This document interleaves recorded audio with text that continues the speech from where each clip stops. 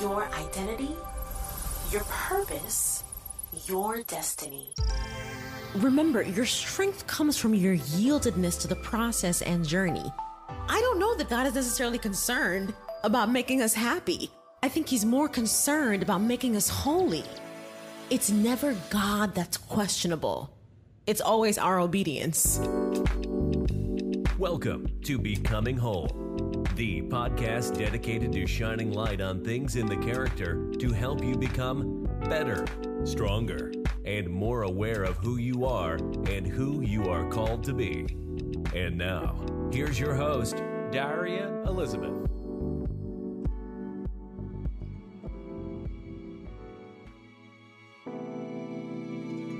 Intentionality. Let's talk about intentionality. Your level of intentionality towards the things of God is one of the most important tools in your arsenal. There are certain commands and certain things that God will tell us to do.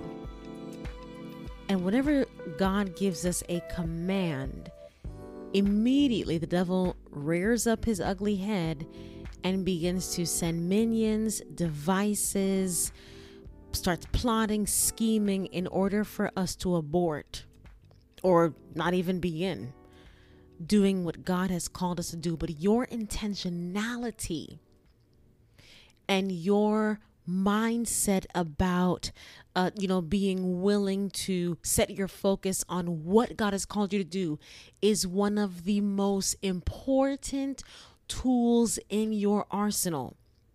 It means the difference between you being a successful believer versus being a believer who is carnal. It means the difference between you being a well-developed believer and a mature believer versus a believer who is still on milk. It means the difference between you being a believer that has a testimony and is able to say your thing or two about life versus a believer who doesn't have any resume with the Lord or doesn't have any story with God. And so what the devil does is whenever God gives you a command or something he would like you to do or say or follow through on, immediately the devil applies pressure to your mind, to your heart, works on things in your character that he still has. Remember when Christ said, Satan is coming, but he has nothing in me. And that was part of the power behind his journey. That Satan tried to come multiple times through multiple people and cases and circumstances to overtake him and overrun him. But the enemy could not succeed. The enemy could not win. The enemy was not able to overtake him because of exactly what he said. He said, Satan is coming, but he has nothing in me. What a powerful statement. That Satan is coming, but he has nothing in me. Notice he didn't say, if Satan comes, or maybe he said Satan is coming, the accuser, the one who stands up against me to literally condemn me is coming. There's nothing there. There's nothing that he has inside of me to play with. And the thing we don't realize is that every time that we give way to the flesh, he has something to play with. Every time that we allow the things of the world and the things of the flesh to overtake us and we obey them above obeying the word, above obeying the scripture, above obeying God, we are giving Satan something to play with. Selah. Selah, because it is such a powerful point. That the reason why Christ can say Satan is coming, but he has nothing in me, is because he didn't give the devil room. He did not give the enemy a space or a place in his heart to operate. He always had a posture of selflessness He always had a posture of servanthood, and he always had a posture. His heart was always bent towards God. He had a willingness towards God. Now, is it safe to say that if the enemy has multiple things in us, that there's some things in us that are not bent towards God? Is it safe to say that if the enemy has things that are in us, that there are some ways and some mindsets and some attitudes and some heart postures and dispositions that we have that really lend to the things of the flesh? Christ was so intentional towards God. He was so intentional towards God. The word of God says before it was day, dude would rise up, go into the mountains, go somewhere and go pray and talk to the Father. And I love how Dr. Miles Monroe said it. He said Christ would spend like a minute casting out a devil, but then would spend hours in prayer with the Lord. But we're spending hours casting out devils, like, I rebuke you, come out, hey, Rabasata, come out in Jesus' name, come out, the blood, the blood, the blood. We spend hours trying to cast out devils, and then spend like 2 minutes in prayer. And he said, wouldn't it be an incredible thing if we did what Christ did, which is the flip of what we currently do? Spend hours in prayer, and then we are so drenched in who God is. We are so drenched in who his person is, like his character, his ways. Because what prayer does is when you go into prayer, it aligns your heart with the will of the Father. I think sometimes we think that when we go into prayer, we're telling God all of our needs. We might. But by the end of the prayer, if it is a prayer saturated with the Spirit and the presence of the Lord, your heart ends up changing. And what happens is you end up looking like Christ, and your mind ends up conforming to the thoughts of the Father right there in prayer. Prayer is a tool to get you to see the heart of God, not so much to get God to see your heart. And so Dr. Miles was saying that, man, if we could do it the way Christ did it, we would spend like 1 minute or less casting out demons. And it could be legions too. And so Christ's intentionality towards the things of God is what made his life effective. Christ's intentionality towards the ways of the Father and his yieldedness. Because if you're intentional, you'll be yielded. It comes naturally. If you are not intentional, it's across the board in everything. If you love someone relationally, you will be intentional towards them. If you want to keep your job in the morning, you will intentionally wake up and go to work. If you intend to keep a clean home, intentionally, you will go about, cleaning your home, doing your laundry, doing the dishes, etc. And so intentionality is something that across the board brings us success. There are times when we are not intentional about things and those things fall to the ground. When we don't have a heart towards things or we don't have a mind about things, and those things fall to the ground. And the problem with that is that when that occurs, we blame God and we say, God, how could this fall to the ground? And God, how could you let this happen? And no. Remember what I said in a previous podcast? It's not God that's questionable. God is never the one that's questionable. Now, there are some times when he will not allow a thing to work because it's his will to give you something better. That is true. But whenever he gives us a command, there's a level of intentionality that we must exhibit towards that command in order to be effective. Because when God tells you get up and pray in the morning, this is not just to harass your sleep. When God tells you, please go on a 2-day fast, this is not to interrupt your Krispy Kreme. Y'all, I love donuts. That's why I always use Krispy Kreme.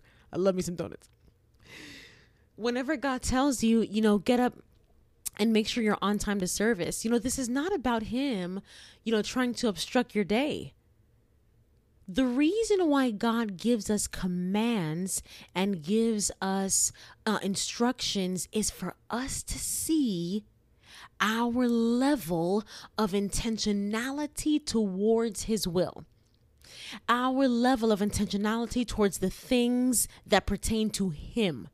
Our level of intentionality towards walking in the Spirit, adjusting our life to the character of Christ, becoming lights in this world. It's not for him. He doesn't give us commands on account. I once heard someone say, God can make it without you. Like, he don't need you. Truth be told. I mean, there's 7 point how many people in this world? The truth be told, like, he doesn't really need you. And so at the end of the day, I feel like he loves us severely, which is why he gave his son for all of us, the entire world. But what you make of your life, I'll never forget, in my bathroom growing up, my dad put this sign above the toilet, and the sign said, "Your life is God's gift to you. But what you make of your life is your gift to God." And so how much you yield to the process of God's will and his encouragement, his instructions, his advisement, his promptings, his, how much you yield to that is really your gift back to him. Remember that parable of the talents, where we have 10, 5, and 1. And, the individual or the man with the one talent, he buried it and was like, what I'm going to do with this one, and we know how the parable goes. It was said to him that he could have at least invested it and got back interest on it. He didn't even have to do anything with it. Could have just invested it and gotten back interest on it. But even that parable speaks to the intentionality and the mindset, because when you're intentional about a thing, or even when you're unintentional about it, there's a mindset behind even that. And what the enemy does is that when God gives us a command, he will come and play with our hearts, play with our minds, make us believe, this is not really going to work. I'm too tired. Maybe not now, maybe later. And he always plays up the side of emotions, which is why Christ said, if anyone wants to come after me, he's going to have to deny himself. Counterculture. There's no other way. If you desire to be intentional towards the Lord and desire to really follow what he's saying, there's gonna come a time of death where literally the things that your heart is telling you to do, and that your mind is prompting you to do, and that your body is urging you to do, you literally have to walk contrary to that. Like Paul said in Romans 7, the things that I really want to do, I can't seem to do them. And then the things that I don't want to do, those are the things I keep on doing. And before that, he speaks about the law. And he says that the law came to expose the fact that he has sin, and to expose the fact that he has a hard time keeping these commandments. And so it's not that I necessarily think that God made the commandments just to point out and accuse us and say, oh, you guys are sinners. Not at all. I think the commandments show us how intentional we are towards making this thing right. How intentional we are towards getting this thing together. How intentional we are, about living for him. There's a power behind a person who, is intentional, who might be, I think of the tortoise and the hare. We know how slow the tortoise is, and we know that easily the hare could have beat the tortoise. But on account of him chilling and taking a break, that mindset of like, yeah, I can be just about anyone.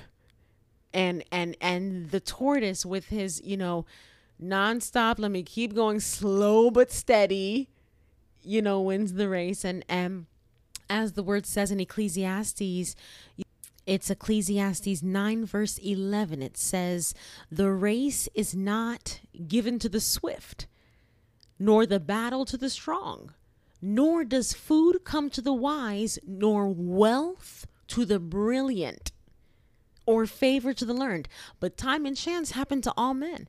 That scripture clearly, that's one of my favorite scriptures. It clearly shows us that, listen, time and chance happen, but your level of intentionality plays a humongous part in your excellence, plays a humongous part in your moving forward, plays a humongous part in your life, which is your gift back to God. What do you make of it? Which is your gift back to God. And so my encouragement, in this podcast is this: focus on your level of intentionality in your health.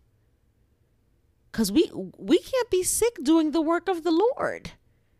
We can't be hooked up to oxygen tanks, high blood pressure, diabetes, all these things, trying to do the work of the Lord and advance the kingdom. You cannot be sick and do kingdom business effectively. You can't. Focus on the level of intentionality towards your health, level of intentionality towards your relationships, level of intentionality towards your money, spending habits, level of intentionality towards the things of God, where he's told you to place his time, where he's told you to place your time, where he's told you to place your affections, where he's told you to place your heart. And if you can just get your lenses in the right place and say, you know what, I am going to be intentional about X, Y, and Z. I promise you, all you need to do is take one step and God will take 5. My best friend always says, D, when you take one step, God takes like 4 or 5 more steps. And it's so true. The word of God says when you draw close to him, he draws close to you. And because he is the word of God says, I own the cattle on 1,000 hills. It says, if I was hungry, I wouldn't even tell you. Silver and gold are mine. And, God, who is so rich in everything, really, if we, being humans, are willing to set out on this path of being intentional and this journey of being intentional, how much more God, who is so vast in his resources and is so vast in his mercy and love, how much more will he take 5 steps towards us? Be intentional towards God, and he will be intentional towards you. Be encouraged.